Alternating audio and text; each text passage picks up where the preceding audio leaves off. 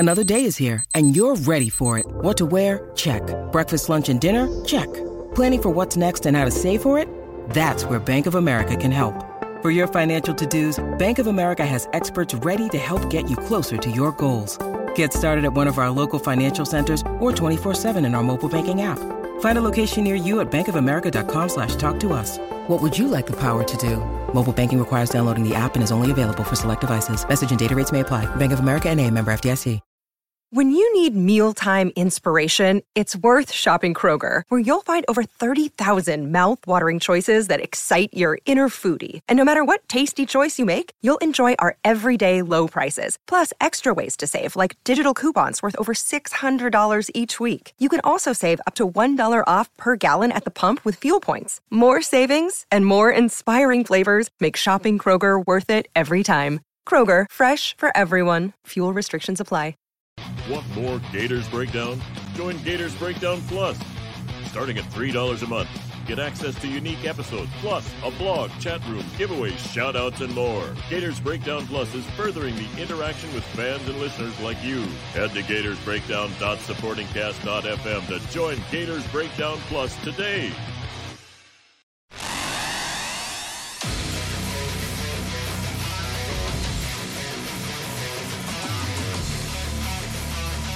Gators Breakdown, because there's never a dull moment in Gator Nation. The Gators Breakdown podcast is ready to go. I'm your host, David Waters, and you can find me on Twitter at GatorDave_SEC. Last week, we previewed magazines that are out there, specifically Athlon magazine, and of course, got to bring on Braden Gall from Athlon Sports to talk even more about the Athlon preseason magazine. Braden, man, thanks for hopping on again for the second year in a row now. Always a pleasure, man. Good to see you, bud. Yeah, it's a little different talking Florida from 2020 to 2021. A little bit, not hugely different, but a little bit. Certainly some glaring holes at particular positions on offense that you need to fill. But like, I don't know about you, as someone who sort of covers the team from afar, I'm not overly worried about some of those holes. So I have a few other questions. They're still a top 12 team in our magazine, and you know they were the pick to win the East last year. So to your point, not the pick to win the East this year, but I mean, a couple things break their way. It's not out of the question for them to be in Atlanta again. I don't think it's that crazy at all. So it's not a huge cry from last year. Yeah, we'll get into a lot of that. But Braden, let us know about the magazine. Of course, here I'll everybody find it on the newsstand there. Kyer Elam on the SEC cover there for the Gators. So how different? I mean, last year I talked to you, and we were going through the pandemic, the beginning stages of the pandemic, and there were a lot of questions if it was going to get out in time and all that. But did the pandemic affect it again for 2021? And explain the process from the crazy 2020 to releasing the magazine in 2021. Well, I think it's an interesting question. I think we had a strange, we sort of like went through the motions last year because a lot of the magazine is done in chunks, and we started sort of like the November before. So like November of 2019, we're already starting to put together stats, and you know, especially with the early signing period in December, you're starting to compile recruiting classes. Like you can start putting big chunks of the magazine together. If we waited till the last like 4 weeks before press to put the whole magazine together, like none of us would have families. We would all be committed to hospitals for going completely insane. But so it's spaced out, right? It's a 4-month, 5-month long process. So actually the pandemic didn't affect putting the magazine together nearly as much as we maybe thought. It certainly, once it was on shelves and we were right in the middle of the lockdown, because that's about when it came out, I think that's when we started saying, oh, okay, maybe none of this is going to be relevant when the games start, because like, you know, a big chunk of our magazine is schedules, for example. That's a big part of each team page. Well, none of that was accurate. So it was more about like when the games actually started, the book had lost a lot of relevancy. And I think this year it's going to go back to a far more normal experience. I think the pandemic, like everything, has affected business. And so, you know, people paying for good journalism and buying premium content is something that is suffered, I would say, across the board, across all subjects and stuff over the last year and a half. Media companies have suffered greatly. So supporting Athlon is not a small thing. Going and buying a magazine is not a small thing. It keeps it around, and we're still making money off of it, so we're still going to keep doing it. And as long as we keep, as long as it's profitable and people want it once a year, we're still going to keep churning out magazines. And right now, it's still wanted enough that we keep doing it. So go buy a premium magazine once a year, $10-12, and get something to read for 3 or 4 months, and hopefully get some enjoyment out of it. Braden, with or without the podcast, I'd be buying it. So that's a thing. But it's still the one physical media content that I still buy. Everything else is digital. But for whatever reason, this preseason magazines, I have to have the physical copy. I'm with you, and I'm 38, so maybe I'm like. I just turned 38 last week, so there we go. I've got 2 small kids, so I'm like entering full on, like fully fledged middle aged territory. But I still read books. I still prefer to hold the book in my hand. I don't read stuff on my iPad. I know people love their Kindles and stuff, and I get why if you're going on a long trip, you're not going to carry like 6 books with you. But like this is one magazine once a year. I end up marking it up and taking notes and highlighting stuff, and I'll see even as someone who works on it, I'll come back to it in August and remember something that like then helps me have a different opinion, or maybe changes my thought process on a game, or like you can still see there's still worthwhile information in there, even like in mid-August when camps open up and there's quarterback battles everywhere, whatever. It's still relevant. It's a great reference guide, right? Like schedules, statistics, rosters, recruiting classes, the coaching, scouting reports, like all that stuff stays relevant all the way through the season. So I'm with you. Maybe I'm just middle-aged, but I love holding it in my hands and actually having it to like write on and like rip up and stuff. So before we get into it, explain the process of the top 25, because you're not the only one there at Athlon Sports and the work that you guys put together. How does the process come for the top 25, all the predictions, and how many people were involved when you guys put this thing out? So it used to be a lot larger. I will say that it was a lot larger, but I think it's actually gotten better, because when it was like 15 people, you had 15 different ideas, and it's hard to sort of organize it. And we would do it a lot of times in one big meeting where we would sit down, we would distribute information and material and sort of prep work for everyone to like sort of study up. And then over like a 2 or 3 day period of time, right at the end of production, we would kind of gather and like hash it all out and throw things at each other. Staplers are flying through the room, and like that was a sort of the way it worked. And now it's a much smaller group of people, but I think these 4 or 5 people are far more in tuned. The knowledge base, I think, is even deeper. And I think the process is far more spread out, so that we sort of take our time and pace ourselves to really make sure we're thinking through every single possible kind of issue, right? And so, Florida, Georgia last year, for example, would have been one that we probably talked about 3 or 4 different times over a span of a month, and debated back and forth. Like, here's a good point. All right, let's let that sit for a minute. Let's come back to it next week. Let's think about it. Okay, let's study it some more, come back to it the following week. And we kind of flip-flopped. I was sort of always Florida, but there was definitely a couple of meetings where I was like, man, this damn Georgia team's pretty salty. I think they're going to be good. And you kind of do that. Like, so you have a meeting and then you argue something, and there's certain things like Vanderbilt being picked 7th in the East this year. Like, we didn't talk about that. Like that, we walked into the meeting, we sat down, we said, all right, Vanderbilt's at 7. That was sort of easy for us to do in the SEC, for example. And this happens for every conference. And then you kind of, you hone in on where everyone agrees, and then you hone in on where everyone has questions.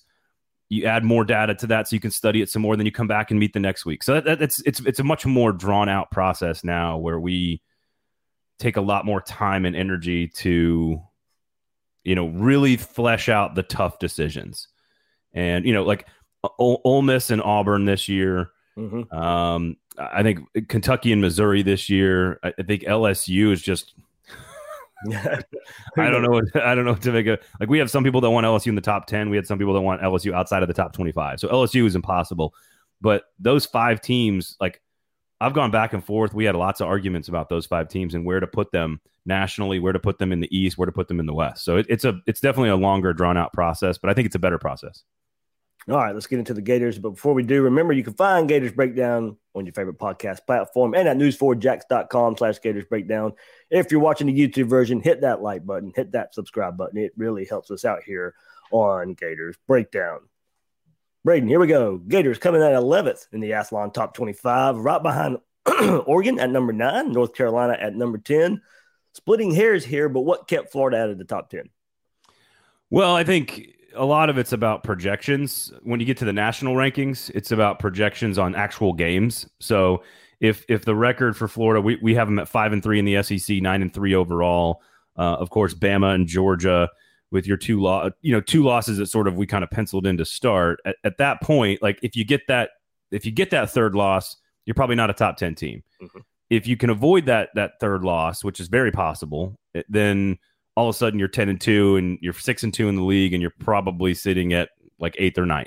You're basically last year, right? So it kind of came down to, and I think with the number of questions, I actually think you could argue like 11th for this type of team. Like they've now entered the same place that like A&M has entered, where A&M has lots of questions. They're number 6 in the rankings, but they have lots of questions because we trust Jimbo Fisher and we trust the recruiting job that they've done.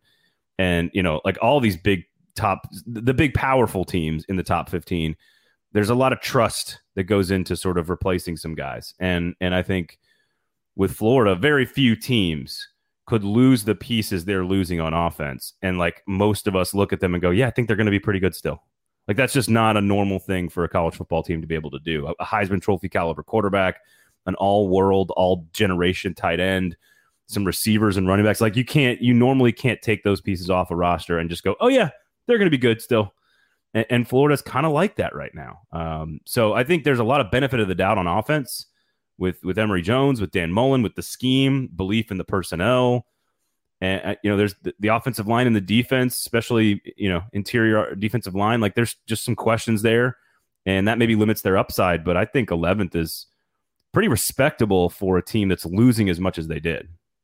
Yeah, and we've seen projections all throughout since the 2020 season ended, and the day after all these preseason polls come out, and Florida is pretty comfortably outside the top 10, but not a major drop off at all, as people kind of have them around that 10th, 15th mark. And as you said, it kind of speaks to respect. Losing all that, of course, you're not Alabama, so when you lose that much, you just don't replace it with another 5-star, but you are replacing it with a projection of Dan Mullen being able to get the best out of a lot of players on the roster there. So speaking of Dan Mullen, Braden, what's your thoughts on Dan Mullen? I've asked this question many times.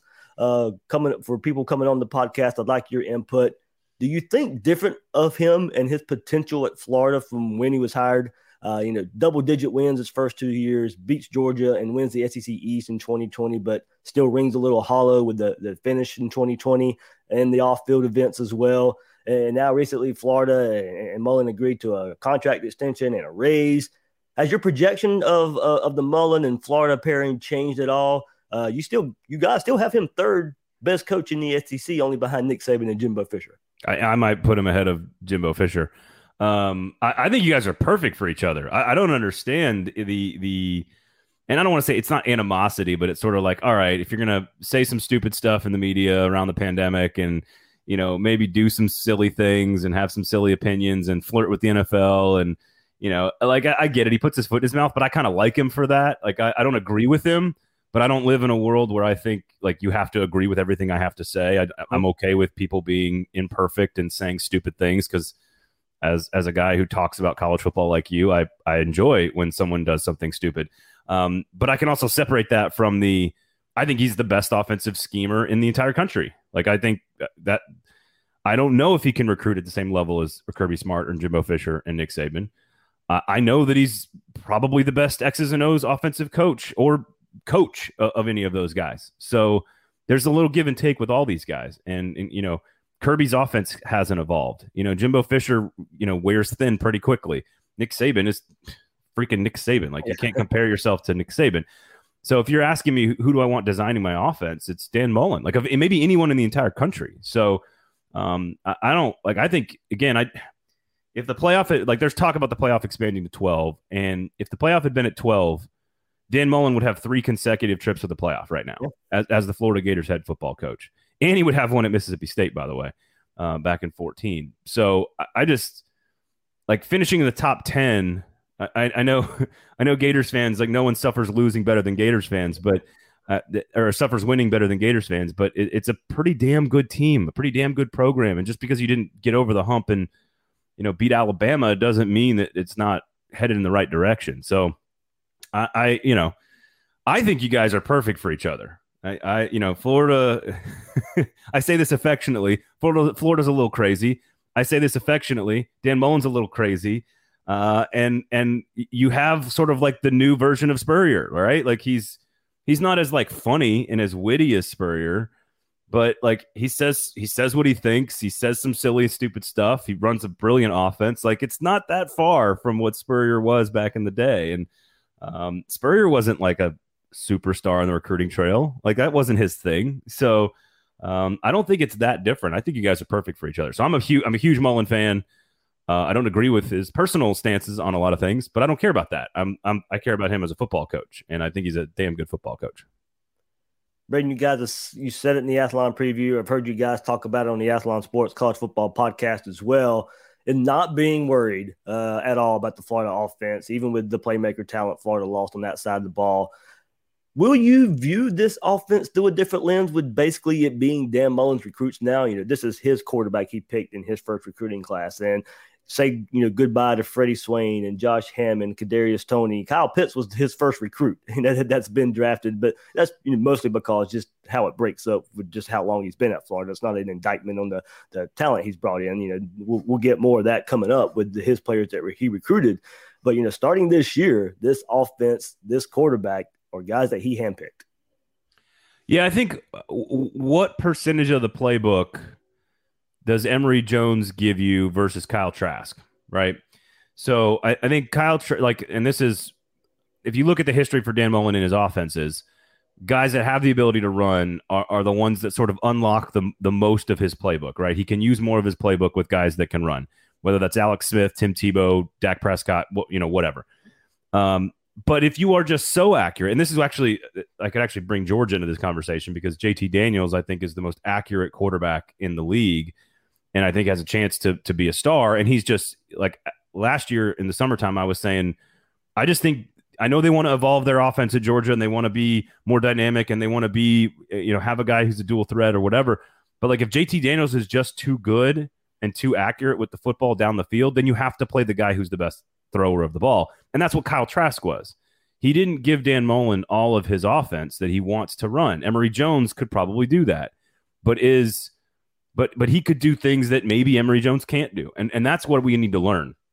If you've got 100% of Dan Mullen's playbook, the guy who can, Dak Prescott's the guy who can, Alex Smith, those are the guys who can do all of it, right? They can run all 100% of the book. Kyle Trask couldn't run all of the book because he couldn't do all the stuff that he wants with his quarterback's legs. What we're going to find out is can Emory Jones, who can do all of that stuff, maybe not in the same way as Prescott or Tebow because they were running him between the tackles and they were running those guys between the tackles. And I'm not sure you want to do that with Jones, but I think the question is how accurate can he be down the field? Because we saw Trask just drop stuff in buckets 45 yards downfield and Kyle Pitts made up for a lot of that. So I think that's the question is how much of the playbook can Dan Mullen use? And if he gets the full scope of it all, I'm just not worried about it. Like, this is not a conference. Like this is an offensive conference now. You got to score points. There's some really good defenses. Kentucky's solid. Georgia's got a really good defense. But I just think this is an offensive league. And if he can use most of his playbook, then I think the offense is going to be in fine shape. And, those guys that he's got around, it's about the offensive line more than anything. If the offensive line shows improvement, then, I fully expect the offense to be pretty darn good. I don't know if it's going to be as good as last year, but I expect it to be one of the best in the SEC. Braden, extending that thought, you guys have Emory 4th-team All-SEC in Athlon's magazine. I agree with Matt Corral taking the top spot. I think he's the top quarterback in the league for me right now. Just all-around playmaker at the quarterback position. Pair him up with Lane Kiffin. we saw our preview of it last year, and we're going to see it again in 2021. Then you guys have Bryce Young from Alabama, 2nd team, JT Daniels, 3rd team. I think there's, you could probably shuffle those two interchangeably behind Corral. As I said, Emory 4th. besides Connor Bazelak at Missouri, I mean, much of the SEC, they have some huge questions at the quarterback position. Yeah, I really like Connor Bazelak. Big frame, knows what to do with the football. I really like him. I mean, Bo Nix is maybe like number 6 or 7, yep. And he's like a guy with a ton of potential that's wildly inconsistent. So to your point, I agree. LSU's got a couple of nice pieces. Not sure what who's gonna start there. Tennessee's got a lot of pieces. Not sure what they're gonna be at that position. I'm not sure I see a star in any of those guys, but they've got a lot of options there. A lot of freshmen from last year that I think are gonna be good, but I don't know if it's gonna be this year. And Ken Seals, I think, is really good at Vanderbilt, but you're surrounded by a lot of questions there at Vanderbilt. New coaching staff. Rogers and Doty and, Jefferson at Arkansas. Like, it's just, to your point, it's just, there's a lot of questions there. And so if I'm a Florida fan looking at my guy, I'm going, man, my guy's as good as anybody. I think you could argue JT Daniels is the best quarterback in the league. Like, yeah. I would argue, I think Matt Corral's really good. 14 interceptions playing in that offense. Like, if I had JT Daniels in that offense, what do his numbers look like? JT Daniels was worth, I think, I don't have the number in front of me, but I want to say it was like 8 point something points per game is how much JT Daniels was worth for Georgia, more than the previous guys, Stetson Bennett mostly. So, I mean, when you are instantaneously more than a touchdown better with a quarterback, like, that's pretty good praise. So, Bryce Young is, I mean, he's got the pedigree, he's got the supporting cast, he's got there's some projection there, but you understand the right, right? Like, it's like Justin Fields starting for Ohio State the first year. You're like, we figure this is probably going to work. Like, so I would actually have Bryce Young probably third just because of that. And I actually, you look at Emory Jones and Bryce Young, and it's not all that different as far as like talented recruits. Emory wasn't as big a recruit as Bryce Young, but pretty close. Like, they're both high-level guys. Similar athletic skill, stepping into a position where we really believe in them, and we certainly believe in the supporting cast, but we're not 100% sure who they are yet as the guy when the lights come on. And I think you put Bryce ahead of Emory just because of maybe pure talent and Alabama. Like, right. If they were switched, you might have it the other way around, right? Like, so I was thinking. So it really is an interesting year at that position because, like you said, I like Connor Bazelak a lot at Missouri. I think he's quietly one of the better young quarterbacks in this league. But Eli Drinkwitz is doing a really good job putting that scheme together. They're a fun offense to watch. I just, to your point, after that, I don't know, man. A lot of questions. Braden, top transfer. You guys, you had 2 transfer pages in the magazine. One, just quarterback transfers, and then other transfers to watch. And the very first one that was mentioned, DeMarcus Bowman, running back, transfer from Clemson to Florida. Florida's now 5 deep at running back. You talk about the quarterback position, but also just the shift in offense, you got to bring up Florida being 5 deep at the running back position and bringing in a high-level talent like Bowman. Yeah, and I think Clemson had another guy go to Wisconsin too. Like, they're just losing dudes left and right, but that's the nature of the portal now. Is I think people – I know Henry Toto is a big-time get for Alabama, but they lost like 8 dudes in the portal that were largely four-star guys going elsewhere, going all over the place. So Clemson's losing guys as well. Georgia lost a few guys. So I think at that position, like, again, Dan Mullen likes to run the football. I always point out Gus Malzahn and Dan Mullen's offenses when he was Mississippi State and previously at Florida, and then Gus at Auburn, like with Cam in particular, they want to run spreads, but they want to run power spreads. Mm-hmm. And a power spread is I mean, that's almost unstoppable if you've got the right personnel. So we know he wants to run the football, has not been able to do it. and that's what's made the last couple of years of success so remarkable, is that they just haven't been very balanced.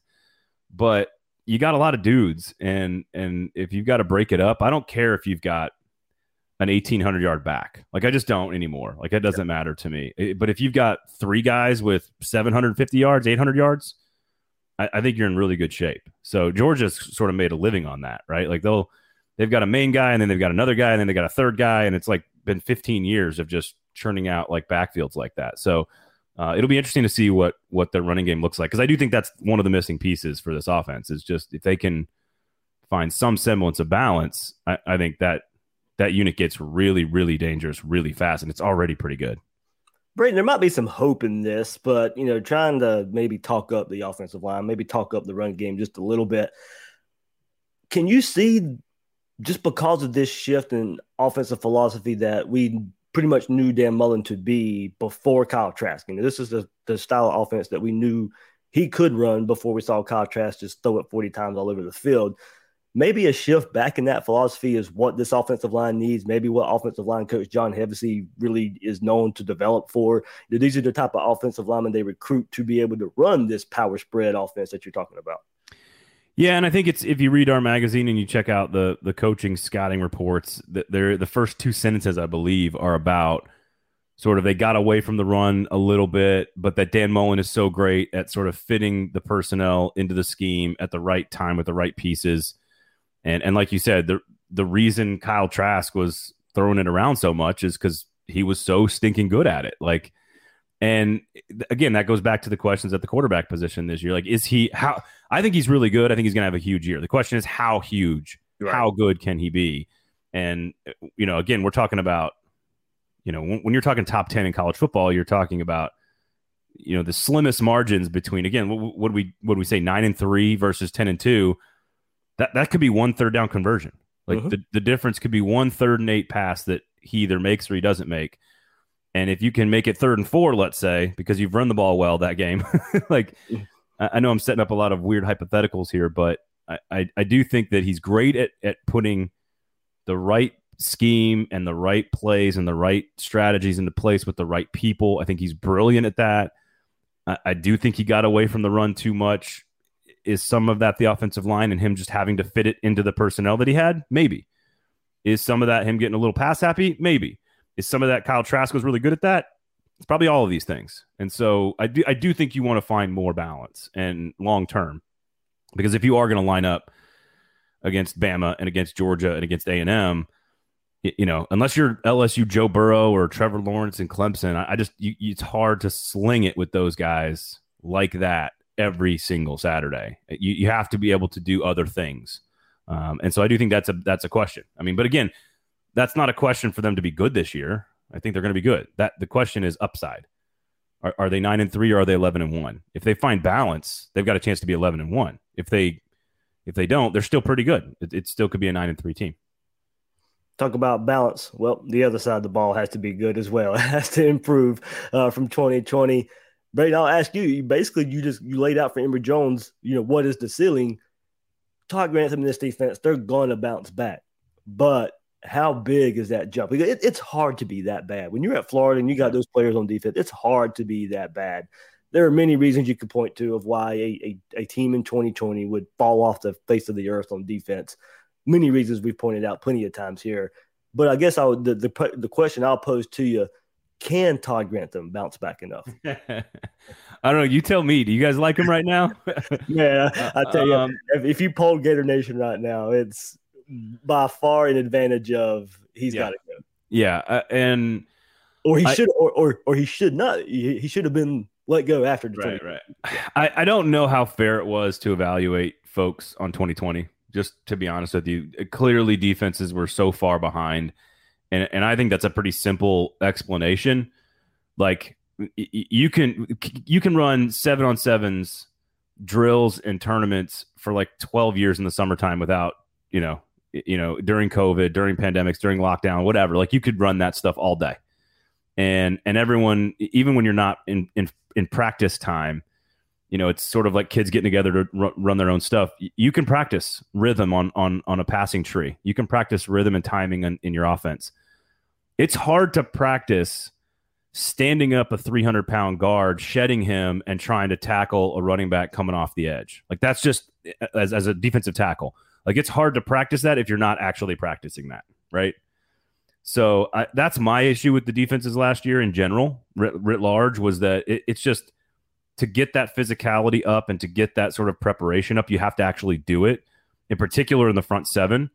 And I think that's a reason why so many defenses were behind last year. No excuses for that this year. And so especially the middle of the Florida defense, right, where you got a new set of tackles, new middle linebackers, the middle of the defense is a question for me. How good is that going to be? Because I do think there's some talent on the edge. if you can create some stability on the interior, and Grantham's defense is weak, he likes to play it a little risky at times. And was that the right style for the personnel during a pandemic? I don't know. Obviously, the numbers say no. So I think you have to give them 1 year, one chance to bounce back and show that it was a fluke. If it's not a fluke, and they bounce back and they're really good, then I think you can say, all right, it was more about the pandemic than it was about the coaching. If they're just as bad this year, that's to your point about the talent. Like, that's unacceptable at Florida to be that bad. It's one thing for Ole Miss to be that bad and to score that many points and to score 47 and lose. Like that's an Ole Miss thing to do. That's not a Florida thing to do. So I agree. I think this is his prove it year. Like you better show marked improvement, or we're going to be looking for a new defensive coordinator. SEC unit rankings, Braden. Athlon has the Florida DB 6th best in the SEC. And after what we saw last season, and only Kyer Elam returning as the known quantity back there in the defensive backfield, it's pretty understandable. Did you think we'd see a day where you guys would think the Florida defensive backfield would be the 6th best DB unit in the conference? Well, LSU and Florida, right? They're DBU. So I guess to that question, yes. But like I said, if you think about a baseball team, and I know we're in the middle of super regionals or the NCAA tournament, excuse me, and you think about catcher, pitcher, shortstop, center fielder, right? Like that's what's really important on defense in baseball. I think that's where I've got questions about Florida. Like, I'm not saying that they don't have answers, that they absolutely could. But what I want to see from them is I want to see stability up the middle. Like, I want to see strength at defensive tackle, middle linebacker, and safety.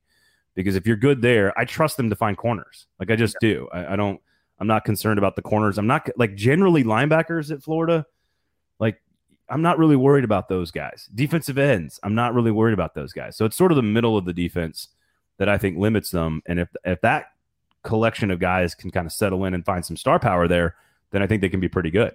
But yeah, you're right. Like looking at, I'm not sure I'd even thought about that. Like looking down at our rankings, we got Texas A&M at 3, and I'm like, wait a second, A&M now has the 3rd best secondary, and it's like Jimbo Fisher's recruited pretty well. So, I mean, I know Georgia's got some dudes, but like Auburn at 4, I would never have said Auburn was better than Florida in the secondary. But I guess they had a couple guys starting in the Super Bowl, so I guess I should correct that maybe. Yeah, it is a different time. Like I said, there's pieces there. Jason Marshall, the 5-star cornerback coming in. Maybe he makes his way up early on the field, opposite Kyer Elam. But it is safety that Florida has got to figure out. We saw Donovan Steiner and the like back there. Now Trey Dean steps in there with Rashad Torrance, who got a lot of playing time last year as well as a young guy. So there's the 2 pieces there that hopefully solidify that for the Gators. And look, Braden, you talked about it plenty of times here. Transfers at defensive tackle. Antonio Shelton from Penn State, Daquan Newkirk from Auburn. Look, those guys are going to have to help Gervin Dexter anchor down that defensive tackle position on the defensive line. And, you guys at Athlon labeled in Shelton as a transfer, also as a transfer to watch in 2021. And it is because Florida needs a lot of help there with Gervin Dexter. After last year, he played a good bit, probably on the field way too much as a 5-star defensive tackle. Now he gets some help there from Shelton and Newkirk.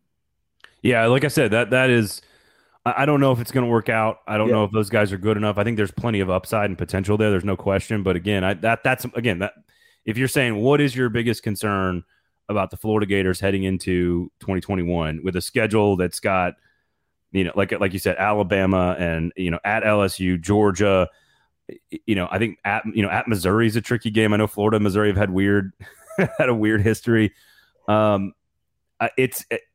They will be competitive in the big games if they're the middle of their front 7 is strong, and that's the defensive tackle and the middle linebackers. So I'm just kind of repeating myself at this point, but that is if you're asking me what could change the fortunes of, like, we've got them at 9-3, and you said, all right, Braden, what I'm going to tell you one position or one thing is certain now.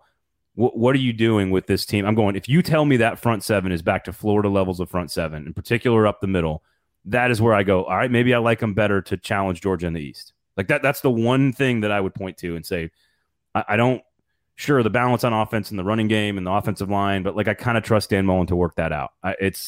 It's how good are you up the middle of your defense? And if they're good there, then I think the sky's the limit. Are they going to beat Bama? Probably not. But could they beat Georgia? Sure.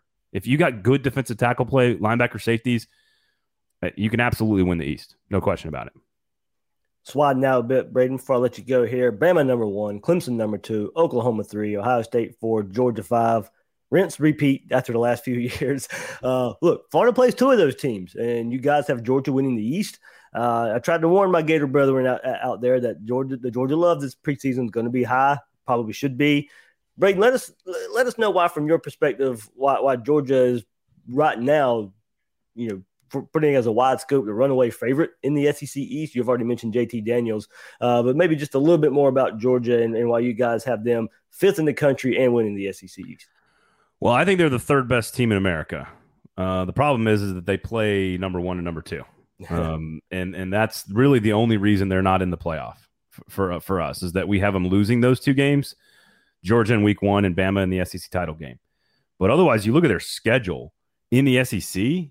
Yeah, I can't remember an easier SEC schedule for a contender like that. I mean, the Florida game is huge, obviously, but like Auburn. Really? Like Auburn is that their traditional crossover, and Auburn's breaking in a new coach. We have no clue what to expect of them. They're maybe they're a top 25 team, maybe they're not. But you look at the rest of their schedule in the SEC, it's about as easy as it gets for a team like Georgia. On top of the fact that you probably, in my opinion, have the best quarterback in the league in a year where quarterback is a big question mark. You've recruited as well as Alabama. You have better depth and talent than anybody else in the conference, minus maybe Alabama. You don't play Alabama or A&M. So again, back to the schedule. So it starts to line up, right? Like that, the bullet points are all there, just like the bullet points were there for Florida last year. Mm-hmm. And that was before we knew that the schedules were all going to get changed, right? Part of the reason we picked Florida over Georgia last year before the schedules changed was because of the schedules. We liked Georgia had to play Alabama, right? Like that was it. That was kind of one of the main reasons was that's an extra loss, and we like Florida to win the game head-to-head. Well, now Florida's got the extra loss, and we like Georgia to win the game head-to-head, and that's kind of it. And so I just think there's a breakthrough moment coming for Georgia, just like people, like Georgia fans have been begging for. I don't know if it means they can beat Clemson in week 1. I don't know if it means they can beat Bama, but I think they're the 3rd best team in America, and the only reason they're not in the playoff is because they have to play Clemson and Bama, really. So I just think I think Georgia's on a different tier than even A&M and Florida, but we're, like you said, rinse and repeat on the top. It's all splitting hairs, but I just think Georgia's a cut above, not by much, but a cut above everybody. And I think they're closer to Bama than they are even to A&M or Florida. So I just think they're, if that makes sense. I think. Yeah. Braden, I'm going to put you in a scenario here. Florida at Bama, week 3. Look, this is going to be the first SEC game that features big powers. It's week 3 of the season. You get Florida, you get Bama. We didn't get the full stadiums last year in 2020. That is going to be an electric atmosphere in the Swamp week 3. Yeah, I'm watching like all these other sports right now, right? Like NHL playoffs and NBA playoffs and baseball stadiums all across the country during the tournament. Just watching like fans be there and have an impact on the game is just, it means so much to see it again on television. It makes you feel good. And so thinking about what that could look like by week 3, man. I mean, look, we get those neutral site. We get Georgia, Clemson, but that's in Charlotte at a neutral site game. We get Alabama, Miami, but that's in Atlanta. We don't get that first big SEC feeling. SEC CBS theme music pumps up, and you get the big crowd of the Swamp there. I mean, it's going to be an atmosphere we haven't seen in college football in quite some time, especially down in the South. Yeah, I want to say, and to your point, it's not down in the South. I want to say Auburn plays at Penn State. Yep, week 2 early on, and that will be incredible just because it's 2 historic brands and Big Ten SEC. But like you said, that's not down in the South. So, I mean, you're right. That Florida game hosting Bama is going to be as big as it gets early. I'm trying to think.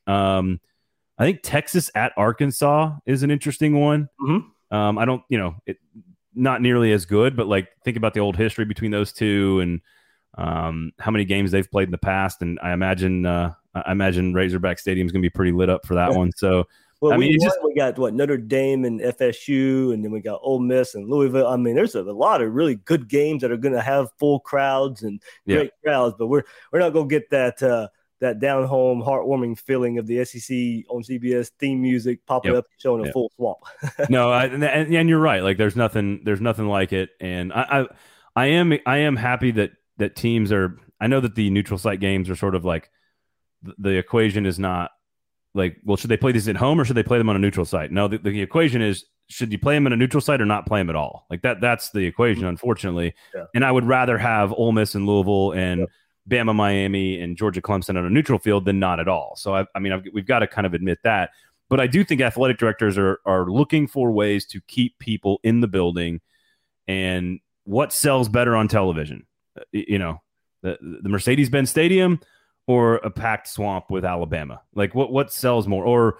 And I know Florida might actually start doing this, right? Like they might actually leave the state of Florida to play non-conference games at some point in the future. It's coming up. It's coming. But like that, like Florida, like I'm just going to let my imagination run here. Like Florida at Michigan would just be awesome. Like that would just be amazing. And it's great for because then what you do is you get Michigan coming back down, or another Big Ten team, or another Pac-12 team coming down to the swamp. And we have that with Florida, Texas, and Florida Notre Dame as far as powers go, coming up in the next, I guess, decade or so. And so like those are worth more. Like those are worth more paycheck wise to your economy and to your school and to TV deals than it is to play like, I don't know, like Virginia Tech in Atlanta, right? Mm-hmm. If you're Florida. So I do think there is a swing coming back towards like we're going to schedule good games, we're going to schedule home and homes, and I do think that's going to be good for college football and good for the fans for sure. Yeah, especially after 2020 and a lot of lost money going to economies and college towns and all that. Get the gate for all these universities. I think the home and home is about the way to go there. So Braden, man, thanks once again here from Athlon Sports. Also, I see it on your little. Your super there, 440 Sports. Let everybody know what that's about as well. Well, it's a Nashville-based media company, so probably not a ton of people that are watching this and listening to this care a whole lot about the Nashville Predators or like Nashville SC. But you have an SEC show too, though, right? But we do have an SEC show, so it's called Fringe Element, and we focus exclusively on SEC football. We try to a lot of Southern culture and. We'll have a comedian on or a musician on, and in the off season, try to keep it light, and then go really hard into the X's and O's as well. So it's just sort of an SEC Southern culture variety show about college football, and so check that out. Yeah, Fringe Element on the 440 Sports Network, and myself and Erin Dugan, who worked at an SEC school for about 10 years, and she kind of is out telling stories, has a unique perspective, and so I really enjoy working with her. So. All right, everybody out there, go to your newsstand, go to your grocery store, wherever, go pick up the Athlon magazine, or you can order it digitally. If you're like us, you want that physical copy, but Braden will be happy either way. Either way you want it, they'll be happy at Athlon Sports. You guys go check it out. All right, that'll do it for this episode of Gators Breakdown. I am the host, David Waters. You can find me on Twitter at GatorDave_SEC. Guys and girls out there, thanks for listening to this episode of Gators Breakdown.